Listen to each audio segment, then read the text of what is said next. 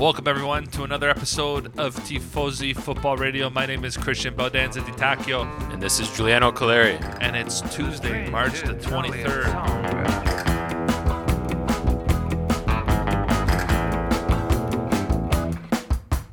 Once again, thanks so much for joining us today. We got a lot to talk about.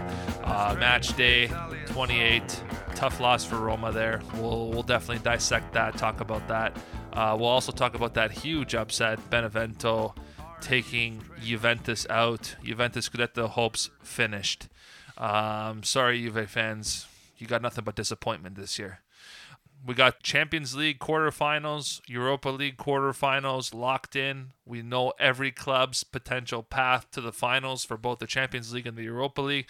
And Roberto Mancini calls up, in Giuliano and my eyes, an abysmal squad for their World Cup qualifiers. We're not happy about it. We think the squad sucks.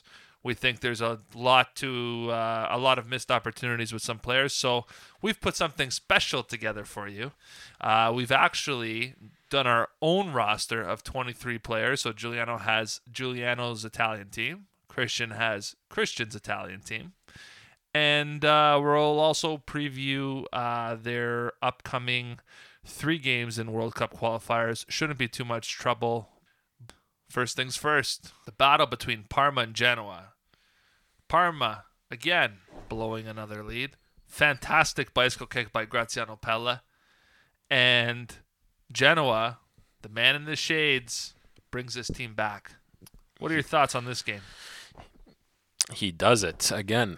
Yeah. He keeps rescuing this team when they're in the most dire need. This was their first win in around 7-8 games. So big victory for Genoa. Parma, on the other hand, looked great. Graziano Pelle, he looked outstanding in this game. Again. 2 games, 2 great showings. Yeah, great bicycle kick, which I already mentioned. Parma overall looked great. The difference was Scamacca came on, and he was a complete monster.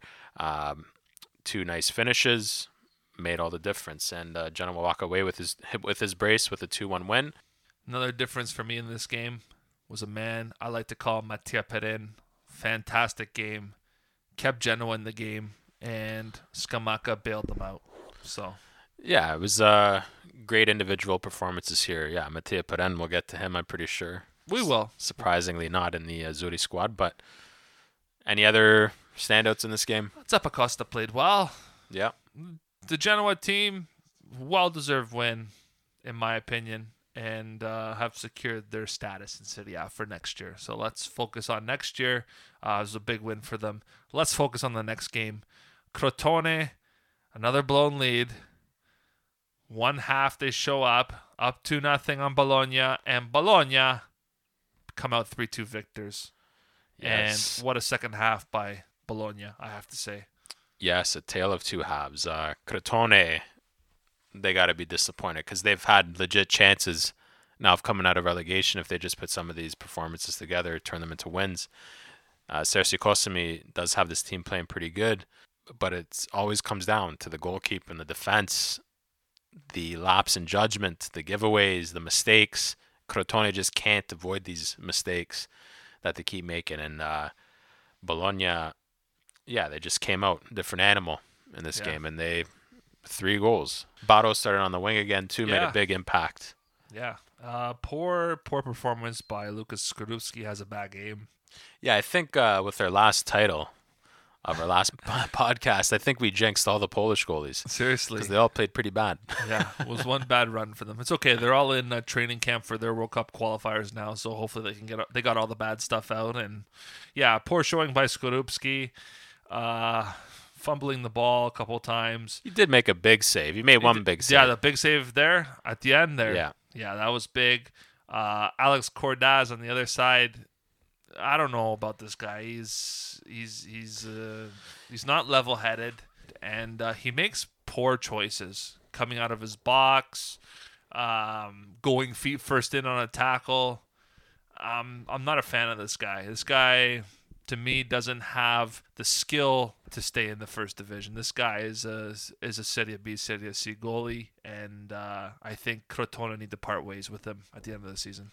Yeah, the one standout player, Junior Messias, again, we've been saying all season, massive, playing again in the midfield role. Simi scoring another penalty. The amount of penalties Crotone have this season is pretty outstanding considering where they are in the standings. Oddly enough, they're one of the teams with the most penalties in Serie A. Yeah. But Bologna making the difference in the second half. Rodrigo Palacio, another player making a huge impact, linking that attack and play together, end up beating Crotone in a big 3-2 win. So it looks like Crotone, you got 10 games to turn it around. It does not look like it's going to happen. It's really done now. Well, their chances were very slim about with turning it around. Now there's no chance at all. Blowing 2-0 leads. Not good. In 45 minutes isn't good. Not good. Let's move on to the next game. Spezia getting back in the winners column against Cagliari. 2-1 victors.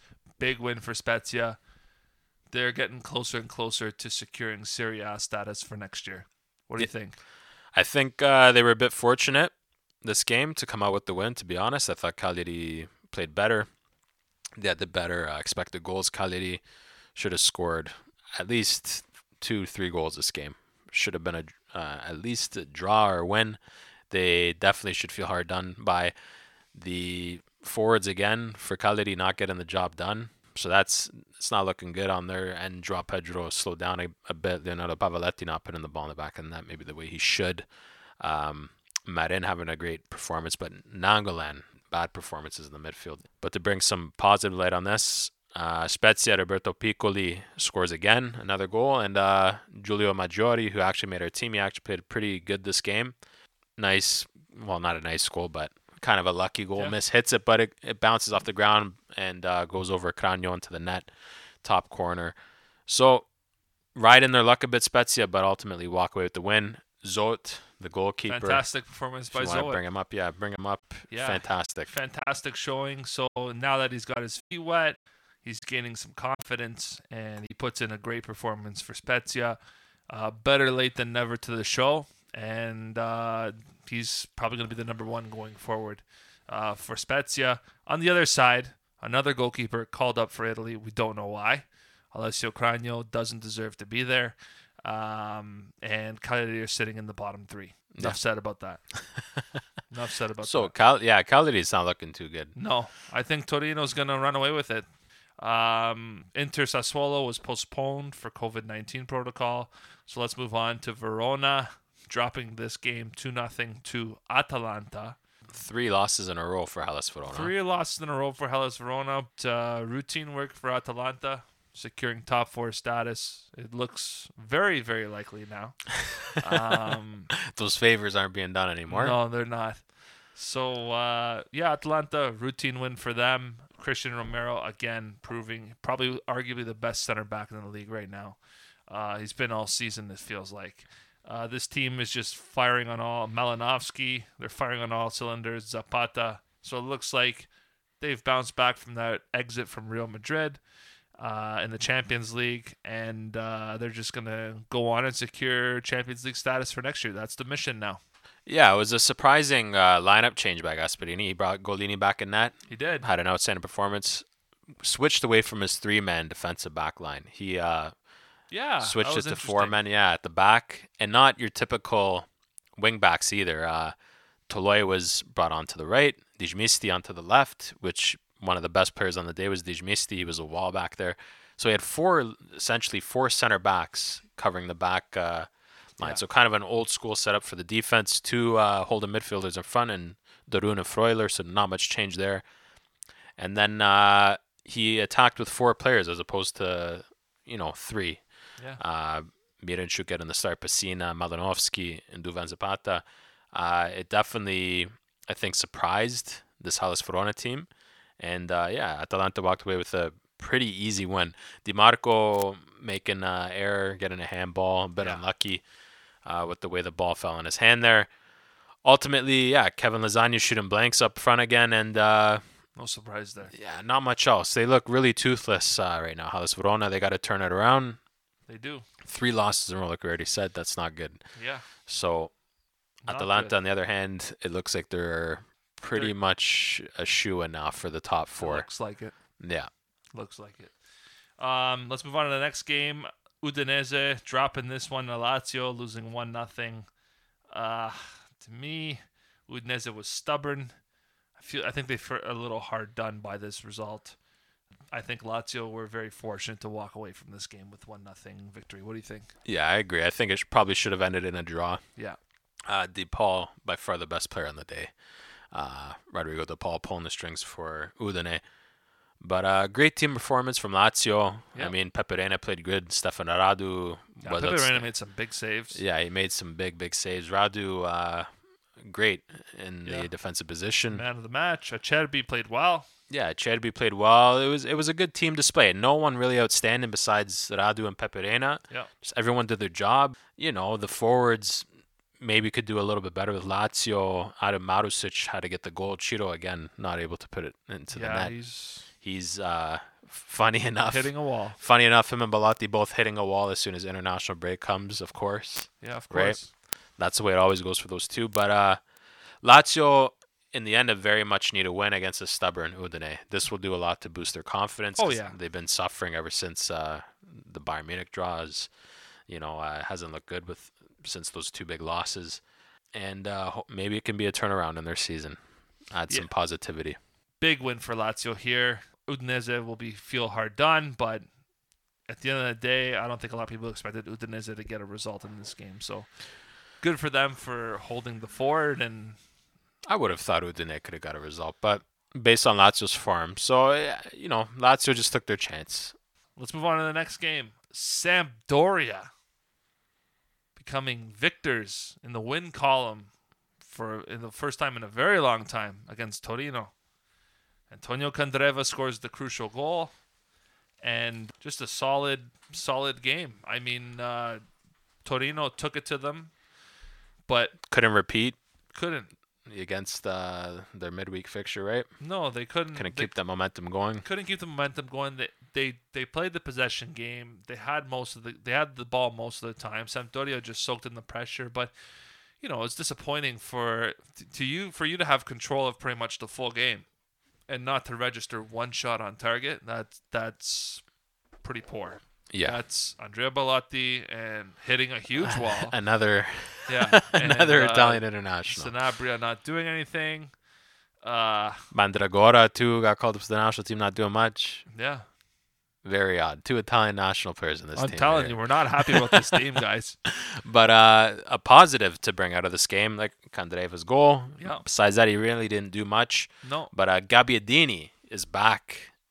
Not his first game back. He's already played a few games since he's been back, but he's been playing really good. Yeah, he's making a difference up there. He is making a difference. He's had a goal already.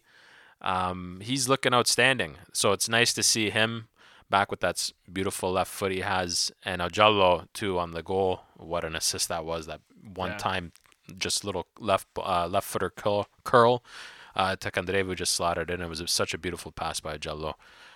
But yeah, besides that, a kind of dull game, to be honest. Yeah. Torino is like they didn't realize they're in a relegation battle yet, these guys. Yeah, and Salvatore Sirigu again conceding. Another player called up to the international squad. three international players in that Torino squad. Can you believe that? Can you believe that? Terrible. We're going to get there. Anyway, we're going to get there. We're going to get there. Let's move on to the next game. So congratulations, Sampdoria. Let's move on. Here we go. Surprise here in this fixture. Yeah. I mean, not in the fixture, but recently, just breaking news anyway. Go for it. Prandelli resigns. Yeah. For reasons outside of football. And guess who's back? The man in the hat is coming back to finish the season. He's agreed. So Beppe Iachini will be back on the sidelines for Fiorentina. So unfortunately for Cesare Prandelli, whatever it is, we wish him well and hope everything's okay. Especially after a sudden resignation like that. But Beppe Iachini, oh man. I can see why Comiso's doing it. I mean, it's a cheap option. It's a cheap option. There's 10 games left. He's already on the payroll. You're already paying him. You might as well bring him back. I think they must think they've secured safety for Serie A next year. I don't know with this guy coming in now if that's going to help. The players, I can definitely tell you, aren't going to be happy to see him coming in. No, they're going to be pissed off. Yeah. The way Vlahovic has been playing, Yeah. You know, You're going to see a totally different Fiorentina after the international break, which is going to suck. yeah. And a Fiorentina who, although not winning, have been playing slightly They're better. getting better. The results aren't there, but yeah, they're getting They better put on two the goals field. on Milan this weekend, right? Yeah, so let's talk about the game. I mean, Fiorentina brought the game to Milan. Yeah, they were up at one point, too. Up at one point, Zlatan opened up the scoring. Simon Kjaer again. This guy's outstanding in the defensive center back position for Milan. But Eric Pulgar, what a goal from the free kick. That was awesome. Yeah. Donnarumma cannot get to it. No, and he's mad about it. And it's, you know what? You have nobody to blame but yourself. You just couldn't get there. It was a great shot. And then after that free kick goal in the 51st minute, Ribéry Frank and Vlahovic combine for a beautiful goal. Catching, Donnarumma flat-footed. Ribéry just slots it in. Fiorentina running away 2-1 victors at that point. And then 6 minutes later, Brahim Diaz ties it up at 2-2. Another assist from Simon Kjaer. So we got 2 assists in this game. So it's standing from him, and then Çalhanoğlu, and that was a game over. Slots it in. Yeah, your 3 goal scorers. Zlatan back on the score sheet, Brahim Diaz and Hakan Çalhanoğlu. Yeah, 15 goals for Zlatan, and I think 15 appearances. He's back in the Swedish national team. He was actually crying in his interview, shed some tears there. Drakowski, like I said, we jinxed all the Polish goalkeepers. He got injured, got taken off for Terracciano. Hopefully he's okay. Yeah, hopefully he's good. But yeah, besides that, Milan showing character to get the comeback win here, to get 2 goals. But I don't know what to think of this performance. They were a bit... this is the real Milan here. Yeah, I mean, Zlatan's a big part of this Milan. He needs to be scoring goals. He needs to be involved. Big time. You know, it frees up Hakan Çalhanoğlu to do his job. But yeah, just something's missing in this team. Yeah, Big time. Anything you got to say about Milan? No. Not impressed? I don't got much to say about it. Didn't enjoy the game? No. No? No. I don't think I enjoyed a lot of games this weekend. But this game I did. Next game, Benevento. 1-0 victors over Juventus. This was big. Juve, what is going on?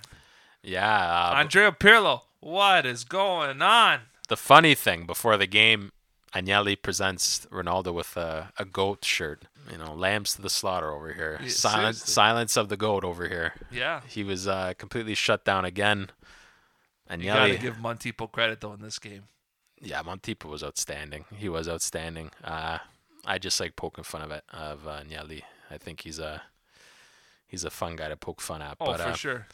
Benevento, they've picked up 4 points out of 6 against Juve. Just horrendous. Now Pirlo's on the chopping block. Yeah, he's got 3 games to prove his worth. Yeah, we said this. Just because it's Pirlo, and now he's ruthless. He doesn't care. He's given him 3 chances.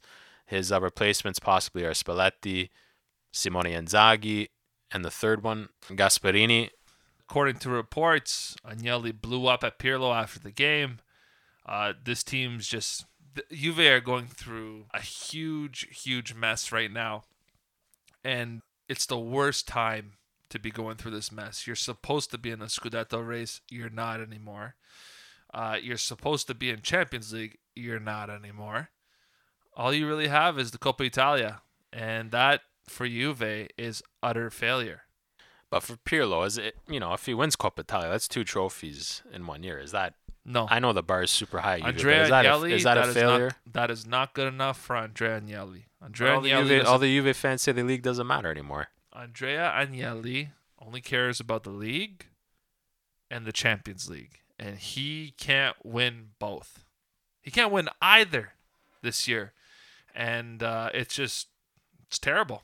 It's absolutely terrible. Juve fans are probably hiding, putting their heads in the sand because this is embarrassing. Yeah, this is embarrassing. You're supposed to be the pinnacle of Italian soccer, and you're not. Talk about throwing a guy under the bus, Agnelli.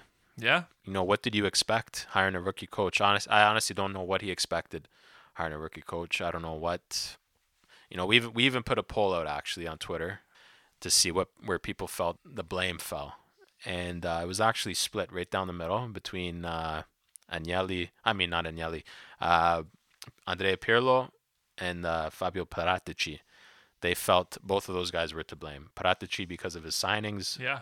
Ramsey now apparently going to go back to England and get him off the books. So that's where Juve fans feel the blame's falling on. So someone's going to take the hit. Yeah. And Pirlo's obviously the easy replacement. 100%. And not looking too good for him. In regards to the game, what did you think about the game? It was, Juve dominated possession, tried to do everything they could. They threw everything they had at Montipo. He was better than all of them. He bettered every single chance they had. So you got to give Montipo credit. And the one time you really need Ronaldo, this team lives and dies by how Cristiano Ronaldo plays, right? And he couldn't get the job done for you. Yeah, the difference was an Artur giveaway passed the right across his 18-yard box. How many times have they done that this year? They did that in the Porto tie. Yeah, the giveaways. It's just a lack of concentration. Is it Juve's?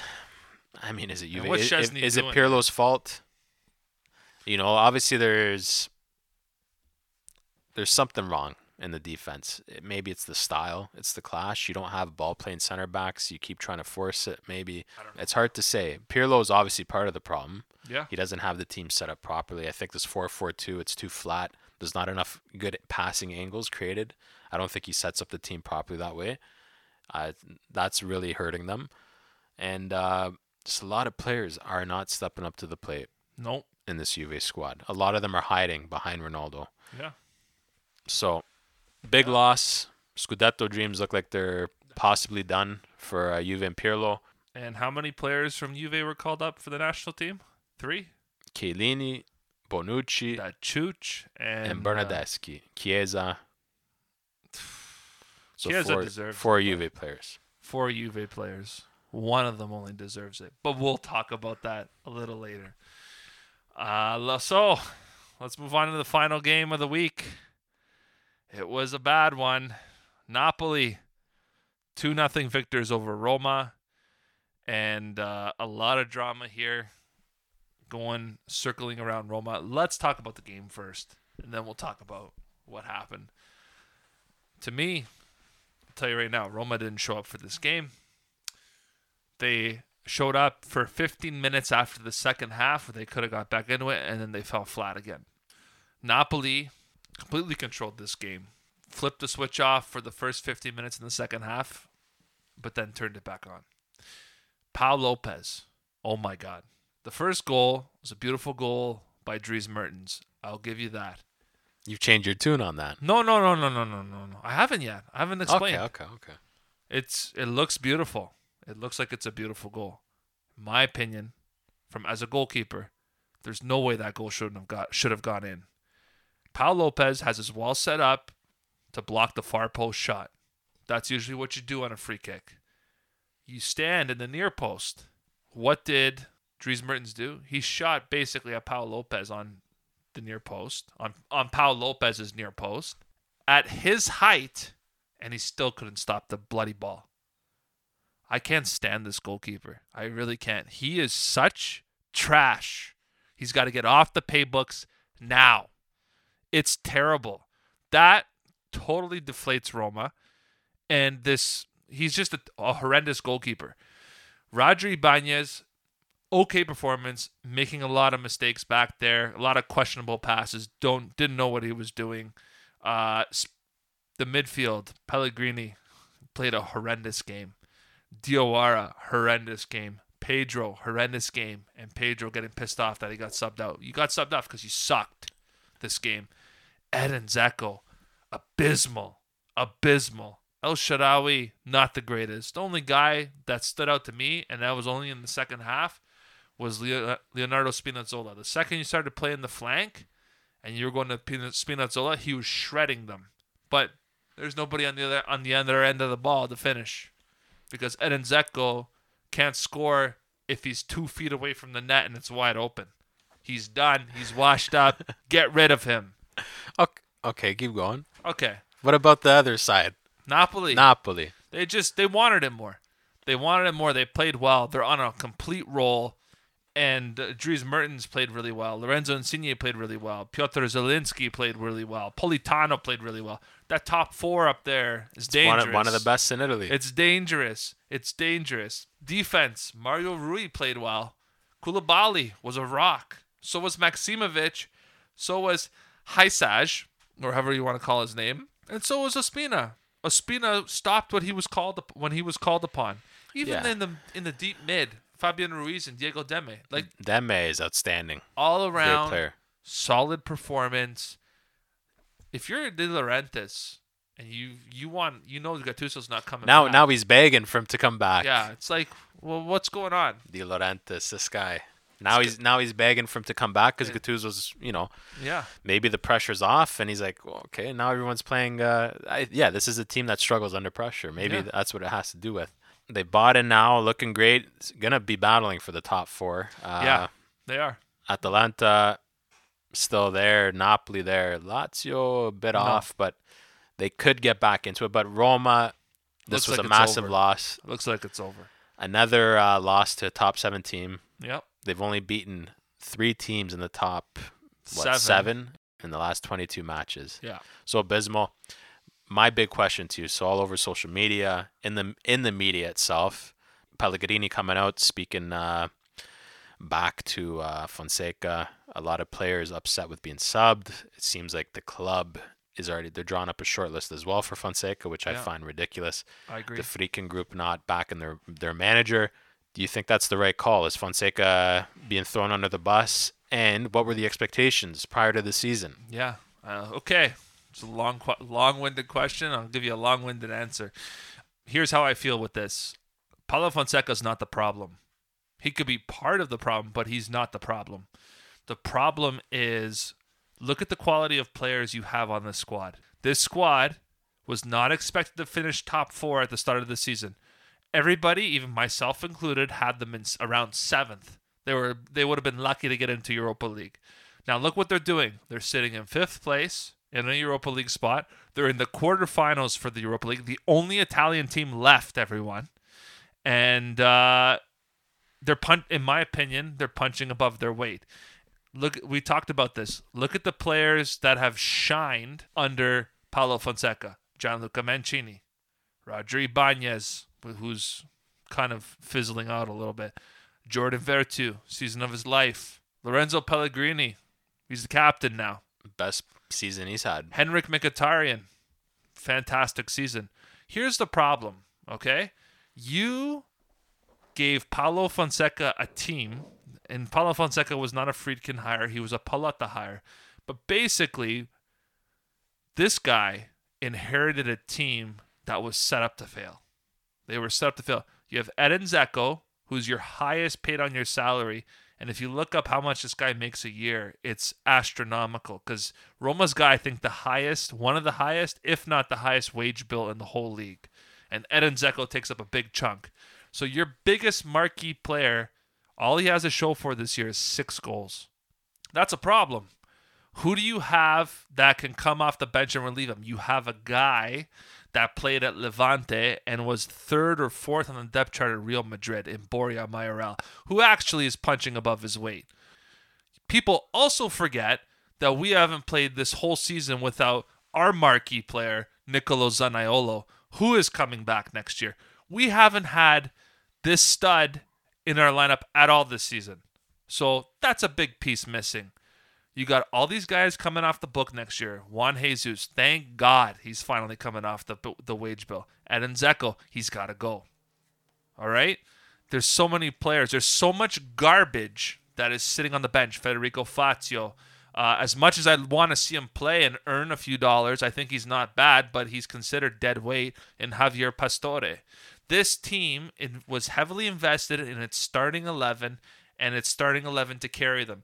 Chris Smalling hasn't played more than 12, 13 appearances this whole season because of injuries. He even missed a game from food poisoning. Like this guy's been sitting on the bench because of health and fitness.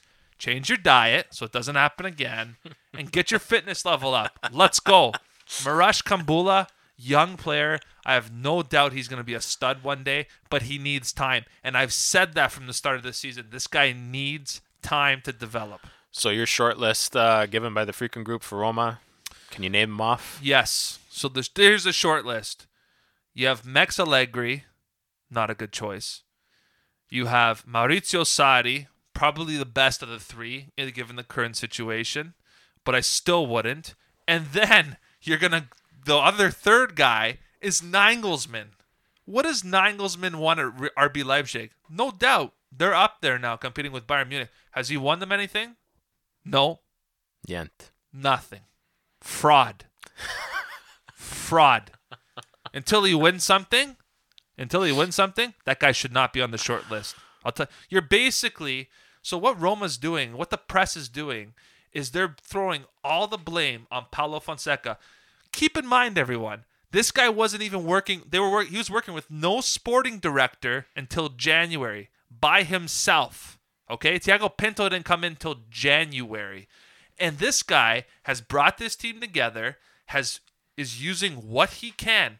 You don't have Zaniolo. You have all these injuries. It's a makeshift team. You're using the dead weight you have on the bench, and they're in 5th place. Yeah, he's had the cards stacked against him from the beginning, even with his management leaving. Yes, from the beginning. He's had his doubters. There's a rift in the Roma management. There is. There definitely is upper management. There's a big rift. A lot of people, I think, want to see the back of Fonseca. The coach is not the problem, Jules. I know. It's the management is the problem. That's always been the problem at Roma. It's the management.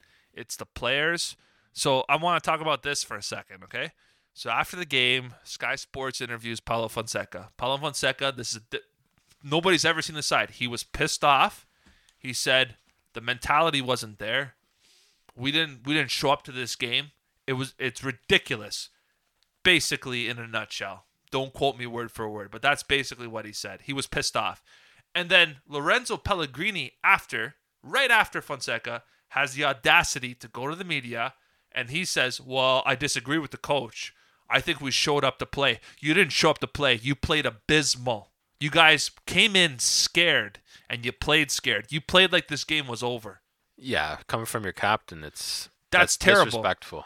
You do not do that in the media. You have a problem with Paulo Fonseca, or you have a problem with the coach, you settle it behind closed doors. That is what a leader does. And I understand you're only 24 years old. It's going to be growing pains. But guess what? There was always a rift between Totti and Spalletti.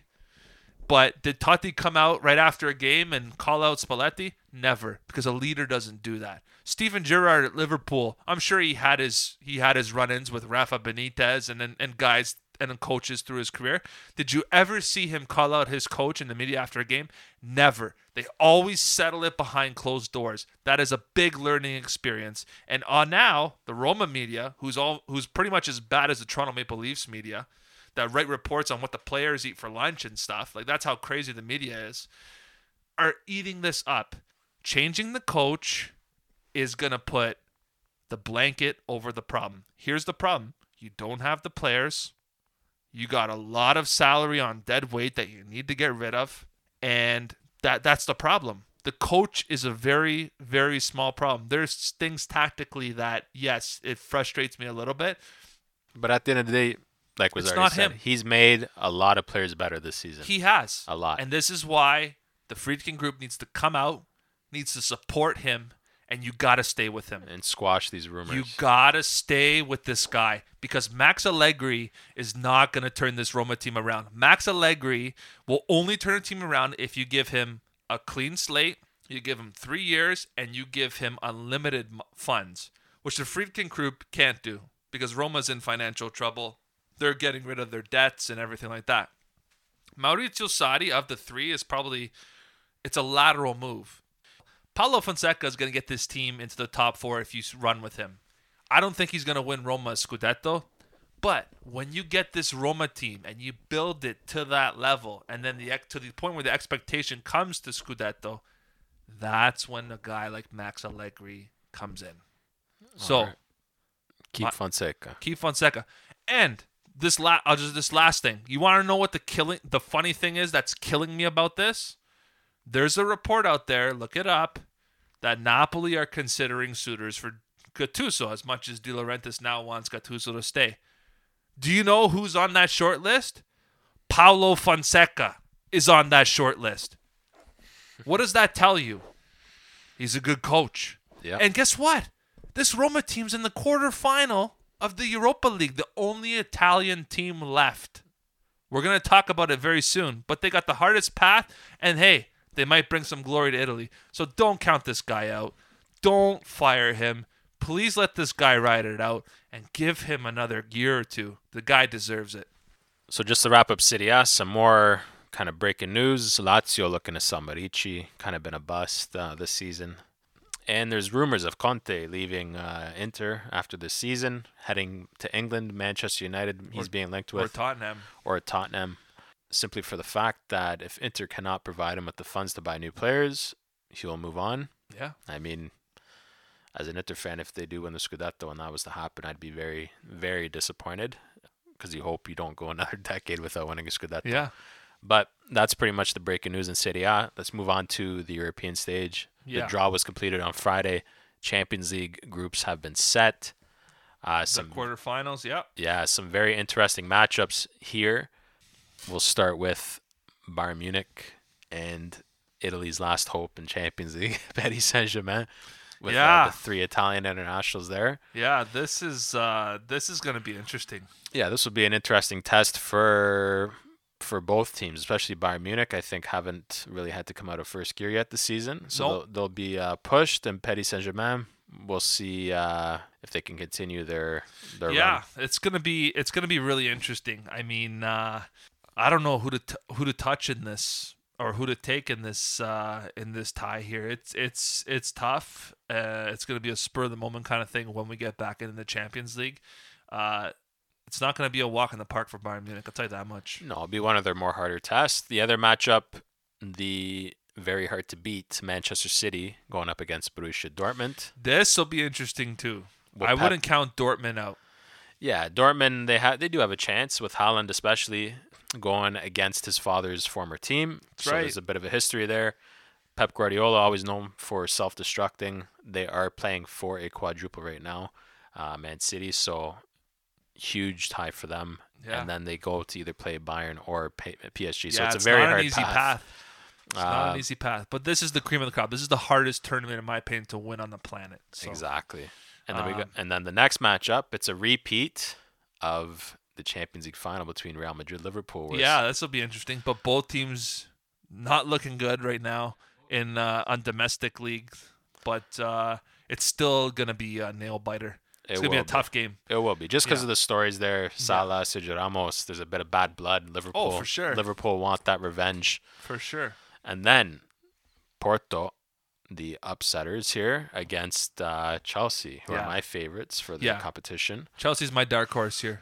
Going to be an interesting game. The Chelsea players apparently laughing and mocking getting drawn to Porto, thinking it might be an easy matchup. Don't count these guys out. Yeah, they're a great team. Futre is part of the Porto backroom staff. When he heard those rumors of being disrespected, he was very, very frustrated and is saying Porto's going to go out and beat these guys. So yeah, watch out. A lot of bad blood. So storylines behind every tie, actually. So it's going to be a very great Champions League quarterfinals. Looking forward to that. Yeah. Now let's move on to the Europa League. In this quarterfinal matchup, we have my dark horses are still in. I thought it would have been over for them after the coach went to jail. I think we both did, but my God, guys, if you guys didn't see the highlights of that Dinamo Zagreb Tottenham game, wow. Mislav Orsic scoring the nicest hat trick I've ever seen in my life. He was outstanding. Yeah. Outstanding. Meyer, too, and that team, the number 10.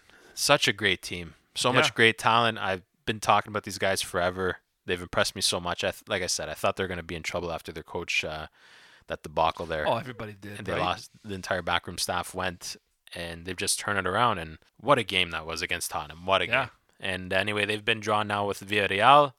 Going to be a tough matchup against the Spanish team. But it will be. Anything can happen. Now, we all know how the Spanish teams perform in Europa League, right? Yeah. This is their tournament. But if they can build off that Tottenham win, Yeah, They have a lot of belief right now. absolutely. The next match, Arsenal, after beating Olympiacos, go against Slavia Prague, who beat the Rangers. It'd be tricky. It'd be tricky for Arsenal. It's not going to be. I think Slavia Praha is going to be more difficult than Olympiacos. Yeah, there's some rumblings of Slavia Prague. The Rangers are trying to get them kicked out of the tournament for some racial comments thrown. It was a fiery game, the second leg. It was Against the Czech and Scottish teams, respectively. Who knows? We'll see what happens with that. But right now, Arsenal, Slavia Prague have Yeah. been drawn against each other. The other matchup is Granada, who And went through Manchester. Molde, through Norway, against Manchester, who knocked out AC Milan. Yeah, this will be a tough one. There will be a tough one. Milan, it's tough to see the Serie A team go. Probably deserved a little bit more. But Man U getting the better of them over the 2 legs. They did. So we got a Spanish-English matchup there, Man U versus Granada. Then we have Ajax just steamrolled over the Young Boys. Yeah. Roma's partner there in the groups. And now Ajax, Roma, the last tie. So It's a tough one, guys. It's a tough one. With the mess that's happening right now in Roma, this is the worst time to create all this drama. It's crazy. yeah, This team's got to unite, and this team's got to make a run because you're gonna need everything you're gonna need to throw everything at this Ajax team. yeah, and Rome's representing Italy now. Yeah. So We're holding the Italian flag. yeah, we gotta hope and hope they do well. Yeah. Get through Ajax. Listen, And if Atalanta can do it, Roma can do it. All right, we can do it, and it's not an easy path because the winner of the Ajax Roma tie will play the winner of the Manchester United Granada tie. so let's just pick our final predictions right now. Who do we think is gonna make the finals for Champions League first, and then Europa League? Just for some fun here. Okay. Who's going into the Champions League final? Oh, that's a tough one. Why don't you tell me who you think is going to go to the Champions League final first? I think it's gonna be a Chelsea Bayern Munich final. Okay. And I think Chelsea's going to win it. I think Tuchel is going to beat Hansi Flick and win the Champions League. I don't think Bayern's going to do the repeat. I think we're going to see an all-English final. I think Pep's going to finally get to the final hurdle, and then he's going to fall.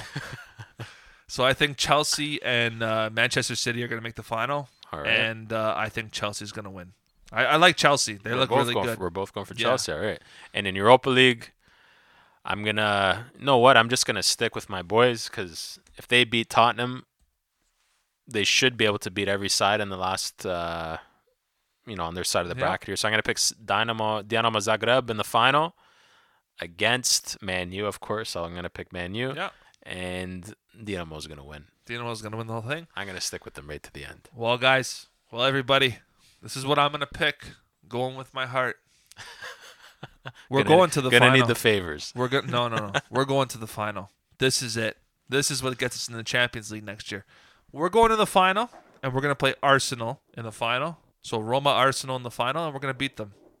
That's what's going to happen. And then everybody's going to shut their mouths about Paulo Fonseca because this guy will have won them a Europa League trophy. Knowing Roma, they'll probably sack him. I swear to God, if they do, I'll be knocking on Freakin's door. Fly me over to Rome. All right. So that sums up Europa League, Champions League. Now let's talk international football. Let's talk World Cup qualifiers. Let's talk about how crap this Italy squad is that Roberto Mancini called up. I'm pretty pissed off about it. I'm surprised because going into the Euros, Italy, to me, was one of the favorites to win. Yeah. And then now it looks like a completely different team. It What does. what difference? It's crazy what a year does. The makeup of this team. I think he's trying to stick with what he knows, and he's trying to build some momentum. And this is totally the wrong way, in my opinion. If you're a coach for an international team or a national team, and you're playing international football, you have to call the best players from that country, and not call people based on merit. And yeah, I'm talking about Giorgio Chiellini. Shouldn't be there. That Chooch Bonucci. Before we shouldn't be go there. through, we'll read out. We'll read out by. But everybody, people know this. It's the same squad. Read it out. Go ahead. So the goalkeeper positions, he ended up bringing 4. Oh, Sirigu, Donnarumma, Cranio, Alex Meret. No, I disagree. Defense, Il Capitano, Giorgio Chiellini. I disagree. Leonardo Bonucci. One Disagree. second. Alessandro Florenzi, Palmieri, Acerbi, Spinazzola, Biraghi, Di Lorenzo, Mancini, Bastoni, Manuel Lazzari, Gianmarco Ferrari from Sassuolo, Rafael Toloi from Atalanta. He's getting his first call-up. The born Brazilian, has his Italian passport. Honored to be wearing the Azzurri shirt. In the midfield, we got Marco Verratti, Nicolo Barella, Lorenzo Pellegrini, Roberto Soriano, Manuel Locatelli, Stefano Sensi, Gaetano Castrovilli, Rolando Mandragora, Matteo Pessina, Matteo Ricci from Spezia getting his first call-up. And then, kind of underwhelming here, the forwards Ciro Immobile, Lorenzo Insigne, Andrea Bellotti, Stefan El-Shaarawy, Federico Bernardeschi, Federico Chiesa, Domenico Berardi, Moise Kean, Vincenzo Grifo, and Ciccio Caputo. So 2 guys getting their Serie A call-ups. Whether they're going to get their debuts or not, we don't know. Don't think so. It's a pretty big and bloated squad. Yeah. Well, you can only have 23 for each game, so they're going to have to narrow it down. What do we think? I know you already kind of shared your feelings. It sucks. It sucks. Why? I guess familiarity. That's why he's going with the these It call-ups. sucks.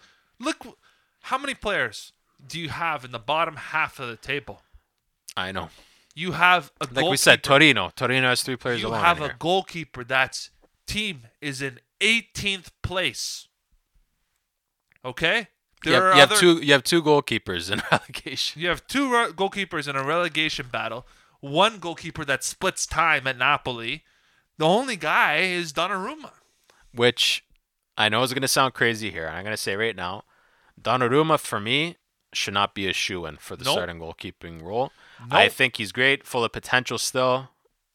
Obviously, one of the best performing Serie A goalies. All I'm just getting at is he should not be a guaranteed starter week in, week out, because I feel there are Italian goalies currently that are playing A lot better. at par with him.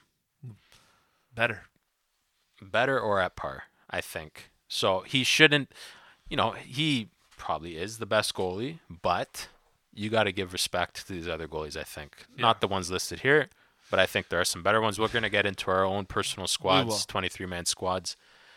Let's move on from the goalkeeping to the defense. You've already said Chiellini, Bonucci don't belong. Nope. What's going on with some of these other call-ups? Biraghi, I don't understand.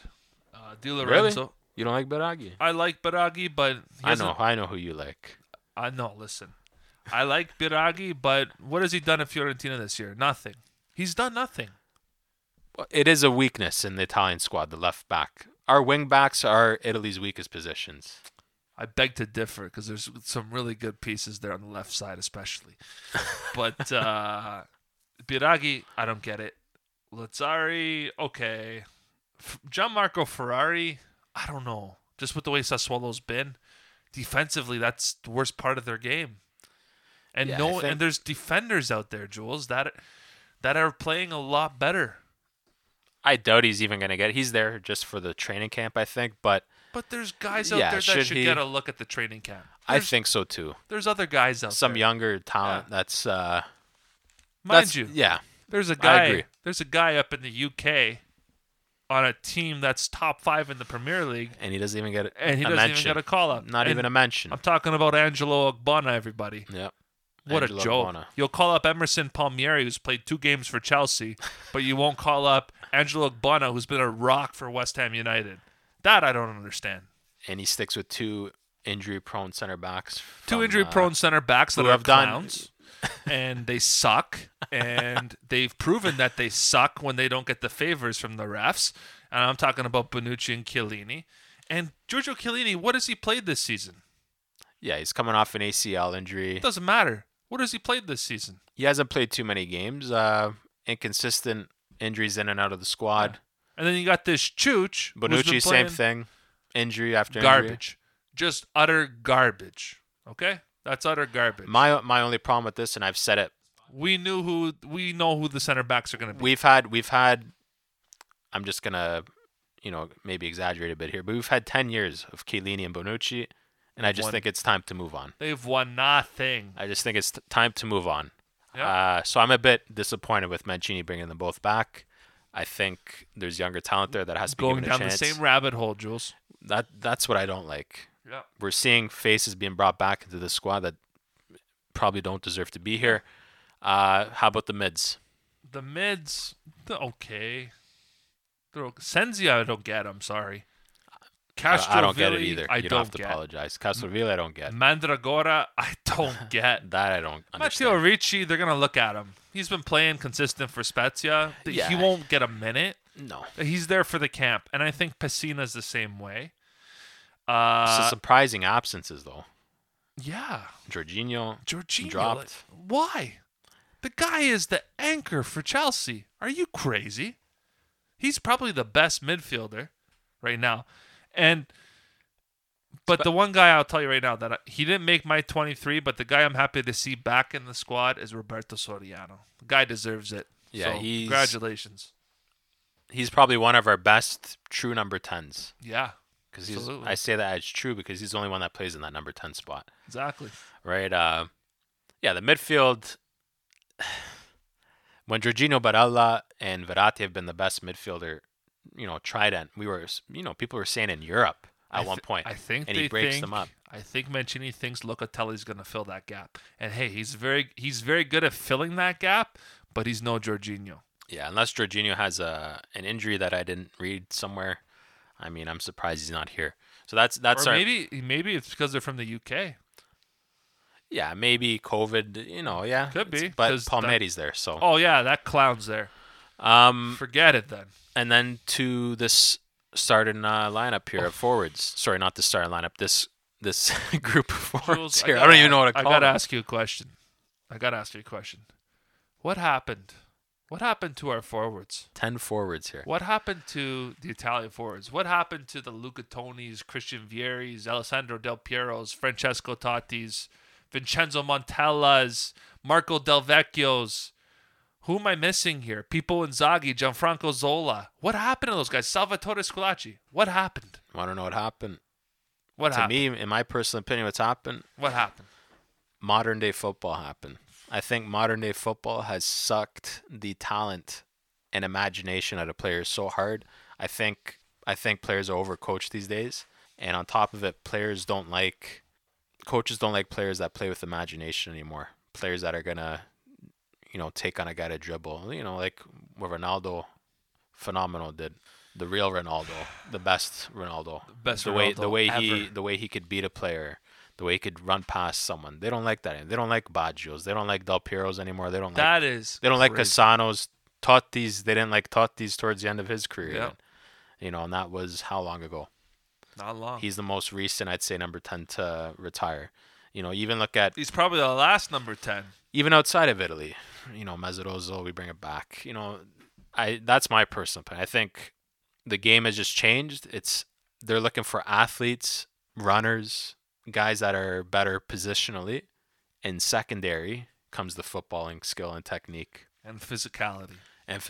thrown there too. I just think the game's changed. Yeah. The game has completely changed. As long as you can run, you're good. Yeah, if you look at Italy's Sounds like they're going down the old Canada rabbit hole. if you look at the upcoming talent who's excelled, who's been the next, it's been Bernardeschi was supposed to be one of the upcoming talents. He's still pretty decent, but he was never a technical player. No. Berardi, too, more technical, but still, he was basically about his speed. Now that he's slowed down, he's turned more technical, but Berardi was one of those players. And then you throw recently Zaniolo. Zaniolo to me is not. He's got good technique, but he's another. He's another when he comes back. Yeah, we don't know. Too many injuries, but he was kind of a freak of nature for someone at his young age. Fast, strong. Yeah. Those were the things that stood out. To me, his technical ability didn't really stand out. It's good, but he's more of an athlete first. Yeah. That's what I see. Guys like the last generation of player that was kind of played with imagination. It's kind of Insigne was the last one, and you see he can't play behind the strikers. They push him out to the wing because that's where you're going to get more space now these days. And it's kind of if Insigne played 15 years ago, I think we'd be talking about him in higher regard for sure. But he was just born in the wrong era. I just think it's the modern game. Sorry for the long answer, but so basically it tells us that our forwards here are garbage. Yeah, everyone wants to be a Kevin Lasagna now. All about speed. And look where that gets you. Hellas Verona with one So, goal. what do we think about these forwards? Like Chiesa is another one. All about speed. He's good. Got his technical side of him. I wouldn't speed call first. Chiesa as a forward. He's more of a wide mid. Domenico Berardi, I get. Moise Kane, I get. Vincenzo Grifo, everybody. If you guys don't know who he is, because he plays on Freiburg in Germany, he is lighting it up in the Bundesliga. So check out this guy. He's a good player. But yeah, Cheeto's hit a wall. Belotti's hit a wall. And that's going to be our 1-2, of course. No one else is going to get a chance. I don't think Bernardeschi's going to see a minute. I can't believe Bernardeschi got called up. I can't believe El Shaarawy got called up. What are you going to do? I can't believe Caputo got called up too. I'm not going to lie. You know what, though? I understand that because realistically, there's no one there. Yeah. There's no one there. There's no one there. And he's the only guy. He's the only striker on this forwards list that can hold up the ball, if anything. So I understand that. Yeah. So you want to give our starting lineups? Let's go. Name your 23. You do the honors first. Okay. You want to go through the whole 23? You want to go? I want to name the whole 23. You want to go just name it all? I want to name it all. So I want to know your starting lineup. Yeah. Your bench players, and then I want to know who They're all going to be on my bench. And I want to know who was just on the brink of making your. Okay. So I'll go first. So here are my. And this 23 is based on if a tournament was to start next week. Yeah. Regardless of injuries, regardless of everything, correct? Absolutely. So here are my 3 goalkeepers. Gianluigi Donnarumma, obviously. You have to. Ready for number 2? Shouldn't be a surprise. Mattia Perin from Genoa. Solid season. Deserves to be there. Another guy that deserves to be there, Emilio Darrow. Those are my 3. On the brink, I have Pierluigi Golini from Atalanta, who's had a phenomenal season for Atalanta. Those are my goalkeepers. And guess what? They're all better than Sirigu, Meret, and Cragno. So you only have one goalie from the actual call. Yeah, that's right. And I'm a goalkeeper specialist, everybody. I know what to look for. All right. Your defense. Okay. My 2 left backs. No surprise here. Leonardo Spinazzola. Starting. We'll get to the starting 11. My other left back is DiMarco from Hellas Verona. I'm going to give him a chance. I think he's better than Cristiano Biraghi and Emerson Palmieri. Hands down. And it's got a lot of potential. Here are my 4 center backs. No surprise. There's no Chiellini or Chucho Bonucci. Chooch. Angelo Ogbonna from West Ham. Alessandro Bastoni from Inter. Gianluca Mancini from Roma. And yes, he's had a phenomenal season. The next Marco Materazzi, everybody. And Francesco Acerbi from Lazio. His idol, actually, Materazzi. That's the next Materazzi, trust me. Also being linked with the move to Manchester United for 30 mil, everybody. Gianluca Mancini, remember that name. Knowing Roma, they're going to sell him. I know. Don't say that. My 2 right backs. I'm going to go to my man, Alessandro Florenzi from PSG. Florenzi. From PSG. My other right back is Giovanni Di Lorenzo from Napoli. Here are my 4 center mids. Jorginho from Chelsea, no surprise there. Barella from Inter, no surprise there. Verratti from PSG, no surprise there. And Locatelli from Sassuolo, no surprise there. I don't have room for any other midfields. And yeah, I don't have room for Lorenzo Pellegrini. What? I could be partial. Yeah. Left mids. You got 2 Roma players on the defense, so we're screwed there. But go. 1 Roma. Oh, hold on. You haven't told me my starting 11 yet. Left mid. My 2 left mids. Lorenzo Insigne and Vincenzo Grifo. No surprise there. Those guys are phenomenal. Vincenzo Grifo would be coming off the bench. He can play a little further back than Insigne. Fantastic player, everybody. My 2 right mids. No surprise here, Domenico Berardi and Federico Chiesa. The only Juve player that deserves to be there, Federico Chiesa. Great season, kid. Keep it up. My 4 forwards to finish at 23. Moise Kean from PSG. I have to bring Andrea Belotti, even though he's hit a wall. I have to bring Ciro Immobile, even though he's hit a wall. And I have to bring Chicho Caputo because I don't have a choice. If I was bold, I'd bring Graziano Pelle back just on the 2 games he's had. And they're there. No, never. Now, so who's your starting lineup? Bring him up starting quick. lineup. What's your formation? 4-5-1. Okay. 4-5-1. So a Napoli style. Four Okay. 2 deep mids, 3 attacking mids, and a forward up top. Nice. My starting goalkeeper is going to be Mattia Perin. My left back is going to be Leonardo Spinazzola. My center backs are going to be Acerbi Bastoni, and my right back is going to be Florenzi. My 2 center mids are going to be Jorginho and Barella, and my attacking midfields up top are going to be Lorenzo Insigne on the left side, Domenico Berardi on the right side, and I'm going to bring this guy back to his original position, Andrea Bellotti, sitting behind the forward. And my starting striker, I don't have a choice, is going to be Ciro Immobile. There's my starting 11, everybody, and there's my 23. Feel free to comment and tell me how garbage you think it is, but it really isn't. Giuliano, Yeah, so tell me your 23. I'll bring him out quick. My goalkeepers, I have Donnarumma, Perin. I am bringing in Cranio. For me, Schkief. I think he's good enough. I had on the outside Adero and Golini. So Okay. he's my third anyway. He's not seen a minute. My defensive core, it's going to be Di Marco. I have on the left side Biraghi, on the left side Bastoni, Gianluca Mancini, Acerbi, and I have a big surprise here in Gabbia from AC Milan. That's surprising. I think he's a legit player. I think he's great and deserves a call-up. If it wasn't for injuries, I think he would have been called up by Mancini. On the right side, I have Calabria and a surprise here from the Bundesliga. Probably not a lot of people know. From Augsburg, Daniel Caligiuri. That is a phenomenal pick there. He is having... Nobody knows Daniel Caligiuri, which is crazy. Yeah, he's outstanding. Anybody from who follows the Azzurri, you don't know about him, follow this guy. He's a great player. Why he's being overlooked by Mancini, I don't know. He could play right mid, right back, right wing back, right attacking mid. He could play anywhere on the right side. Exactly, guys. Energy for days. He'd be such a good piece, exactly, because he does a lot of things no player in the squad does that was called up. My midfield unit is Verratti, Jorginho, Pellegrini, Barella, Locatelli, and Soriano. Okay. My forwards, I'm going with Grifo, Chiesa, Ciro, Berardi, Belotti, and Insigne. So my starting lineup, I'm going to stick with the 4-3-3 because Mancini.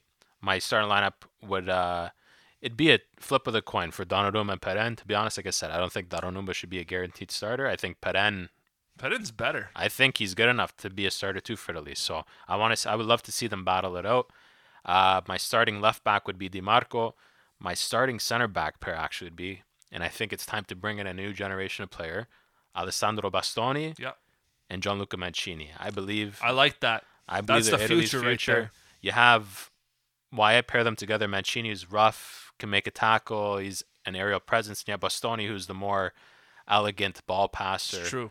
They complement each other, and I think that's what you need back there. My starting right back would be Calabria.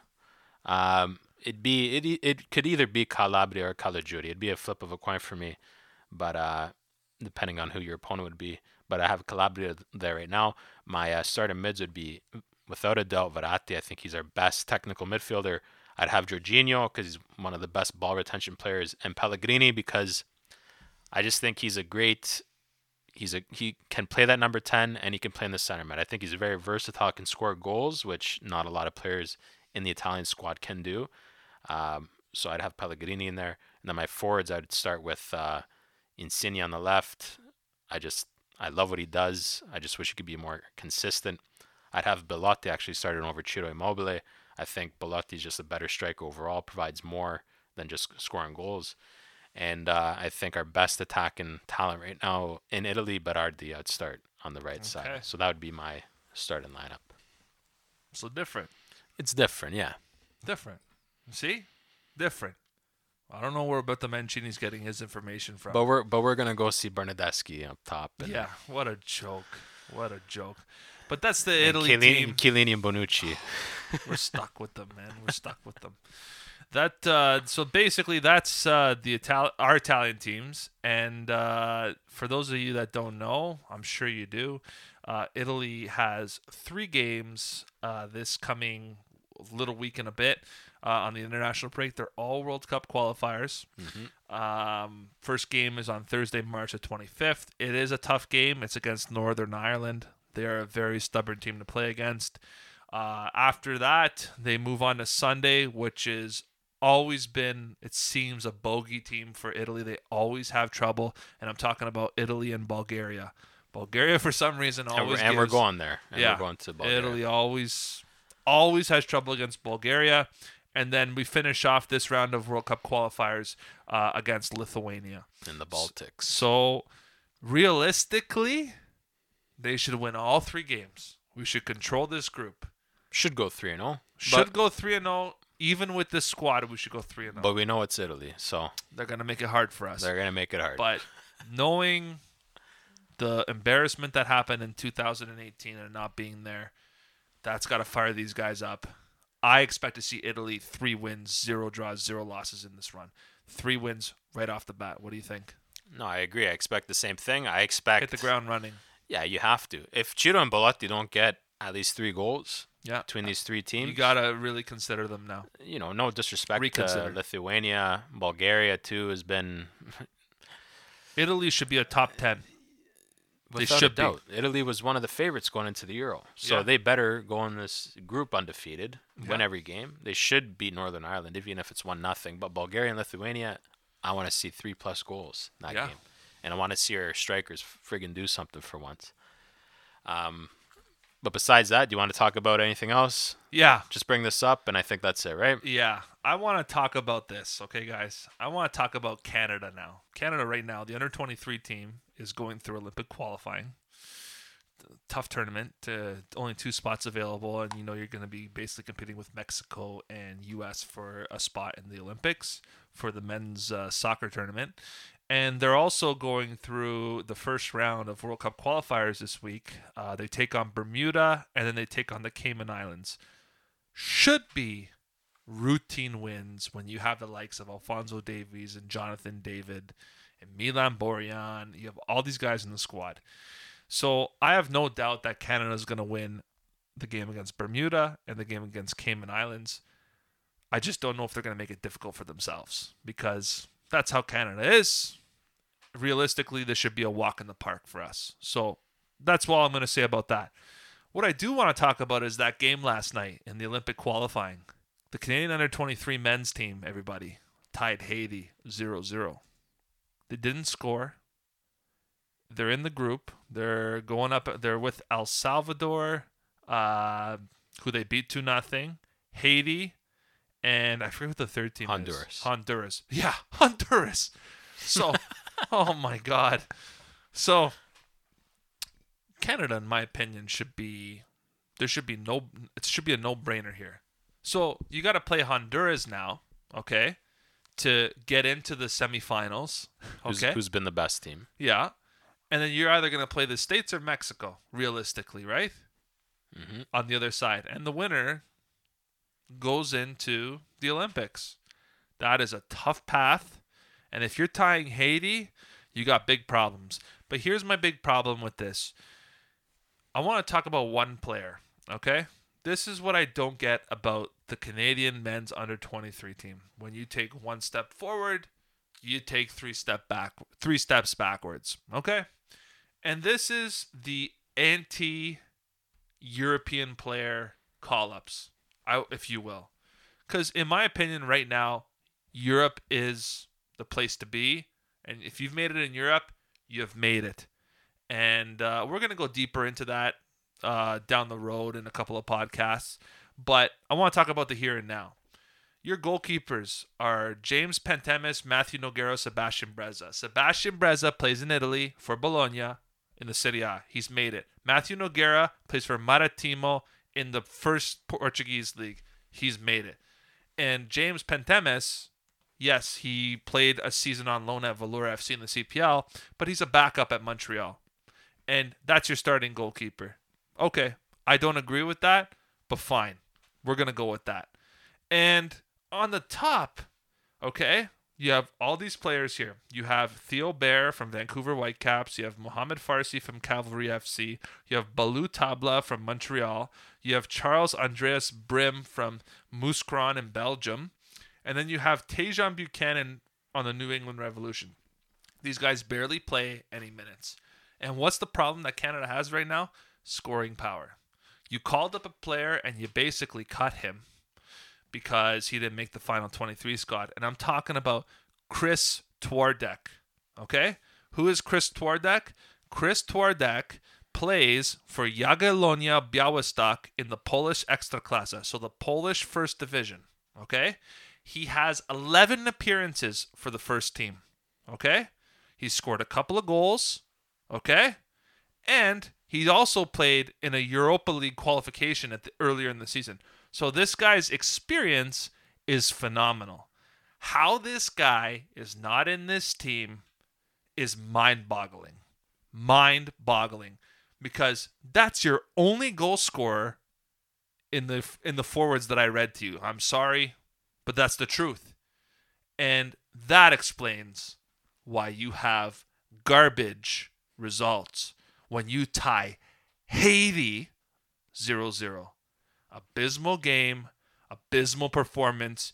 If you do not pick it up, you're going to get embarrassed by Honduras, and you'll be lucky if you make it and get a spanking by Mexico or United States in the next round. So smarten up. It's too late now. Mauro Biello, rejig your team and find something to work. Okay? John Herdman has left you in charge to do this, and you better get the job done. At least be in the Final Four. Because if you're not in the Final Four, it's an utter failure, and we go back down the same rabbit hole we always have with the Canadian soccer. And that's what I have to say about that. All right. I think that wraps up today's eventful day. I'm just in a bad mood. So international breaks. We'll get back to you soon. Probably after the 3 qualifier games are played out. Yeah, so we'll be back after the 3 qualifiers. We'll talk about how Italy did on a general. Then we'll talk about City. We'll get back to match day 29 with predictions, and I'm sure there's going to be a whole bunch of news that comes up over the next 10 days. Hopefully nothing about Paulo Fonseca, other than a contract extension. Anyway, till next time. Ciao ragazzi. Ciao ragazzi, and Forza Roma.